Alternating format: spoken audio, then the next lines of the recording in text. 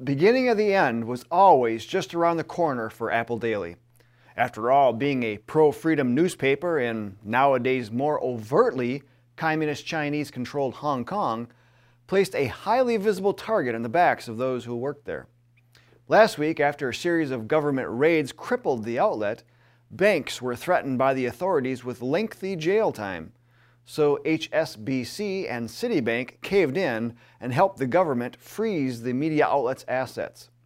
We'll look at the plight of Apple Daily and why Americans need to be concerned in this episode of Analysis Behind the News, where we provide the perspective and the plan to help restore American liberty and independence. Several of Apple Daily's executives spent the newspaper's 26th anniversary in jail. With no seemingly apparent English About Us page, we've had to turn to Wikipedia for a general description, which reads, Apple Daily was founded on the 20th of June, 1995, by garment businessman Jimmy Lai. Lai named Apple Daily after the forbidden fruit, which, he said, if Adam and Eve did not eat, there would be no evil and news. Wikipedia also mentions the reporting and editorials of Apple Daily have been described as favoring the Hong Kong pan-democracy camp and critical of the Chinese government. As a result of its editorial position, it was subject to advertising boycotts and political pressure. After the controversial Hong Kong national security law was enacted, its headquarters faced a widely condemned police raid on the 10th of August 2020. That raid involved 200 police officers. Yet, late last week, another raid was conducted with 500 officers, arresting 5 executives. According to the Epoch Times, police have said dozens of Apple Daily articles were suspected of violating the national security law, the first case in which authorities have cited media articles as potentially violating the legislation. The same article reported that 2 of the executives were denied bail on Saturday after being charged with collusion with a foreign country under the Chinese Communist Party's national security law. So why should we in America care about what's happening in Hong Kong? Well, let me answer with a question. Do you think what has happened to Apple Daily can happen here? The cancel culture of the Communist Chinese Party has long been practiced and perfected. In the 20th century alone, estimates of the number of deaths caused by the Chinese government against its own citizens range from 65 million to 150 million. This is the type of control dictators and big government globalists salivate over. Hong Kong's history of being part of the British Empire helped to set it up for success, growing the area into a financial and trade hub that currently is home to the second highest number of billionaires, according to Wikipedia. In 1997, China's 99-year lease of Hong Kong to the United Kingdom expired, transferring ultimate control over Hong Kong back to China. According to the New American, under what's known as the One Country, Two Systems plan, Hong Kong was to be largely independent from China, keeping its currency, language, laws, and customs, and would retain autonomy in governance. While this was promised by the Chinese government for 50 years, China has seen fit to ignore it. Never trust a communist. This sentiment was echoed by some at the time of the handover.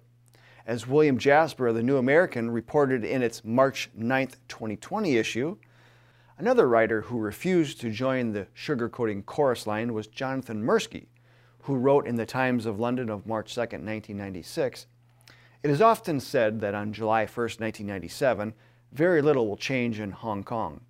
Handover ceremonies apart, one would hardly notice. This is pure cant.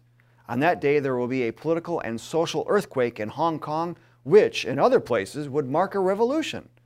The first wholly elected Legislative Council will be dissolved, the Bill of Rights will be neutered, and supreme legal power on matters of state will move to Peking."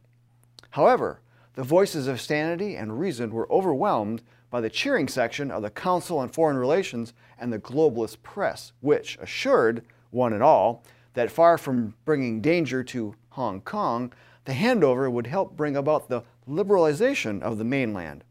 Of course, for that to have any chance of happening would require Western governments to hold China to account and penalize her for any violations, something none of the globalist-dominated governments would ever do, until now. Under the recently enacted Hong Kong Human Rights and Democracy Act, signed by President Trump, the U.S. Secretary of State must certify annually that Hong Kong is sufficiently autonomous in order to maintain its special economic status granted under the United States Hong Kong Policy Act of 1992. That law has allowed the United States to deal with Hong Kong separately from the mainland on such matters as immigration, investment, and trade since the handover to Chinese rule in 1997. This law, signed by Trump, was an answer to the security legislation that China had Hong Kong enact and enforce. Yet the irony of this is that, according to the Epoch Times, Hong Kong's basic law guarantees a free press. So the ruling Chinese communist will use national security as an excuse to overrule individual rights and freedom of the press. Where else have we heard that our rights are unalienable, only to see them dry up and blow away during some type of crisis? As former JBS CEO Art Thompson wrote in his China book, the pandemic came along at just the right time for the globalists to put a stop to the independence movement, particularly in America, Europe, and Hong Kong, courtesy of the People's Republic of China. Unfortunately, the plight of Apple Daily is being softly delivered to many media outlets here in America that do not toe the mainstream narrative. So-called fact-checkers give media gatekeepers the excuse to employ censorship for those that offer contrary views. As has gone Hong Kong, America can certainly follow, especially when all the major players are in place to trade American liberty for globalist security. Globalist security, which is obviously an oxymoron, is an entangling alliance that the Founding Fathers warned us against. You'll find many in Congress and the White House currently using climate change and infrastructure to shackle American liberties. As Hong Kong has demonstrated, those battling against this find themselves canceled one way or another. The Bill of Rights needs to be much more than words on paper. Rights must be regularly practiced in order to keep them, but they must also be vigorously protected when any type of unconstitutional usurpation occurs. An apathetic electorate cedes great ground to a power-hungry government. It's rare when governments recognize and give back the usurpation, but there are constitutional ways that it can be done. If you're not familiar with nullification, or even with the constitutional limitations of our federal government, then dedicate some time to learn. We've made it easy to learn the basics in our Constitution is the Solution DVD set.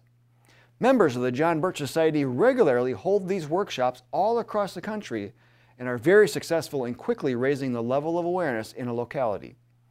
Get your copy of this today to learn. Then help others learn by going through it with them. We do have study guides that will help you. Physical copies are also available through our store. Plus, you can watch the videos and access the guides for free at jbs.org. Links are in the video description. Only through educated electorates can America stop the socialist advance to communism and protect our God-given rights and the independence of our country. I'm Bill Hahn for the John Birch Society, and until next time, stay informed, stay active, and be bold, patriots.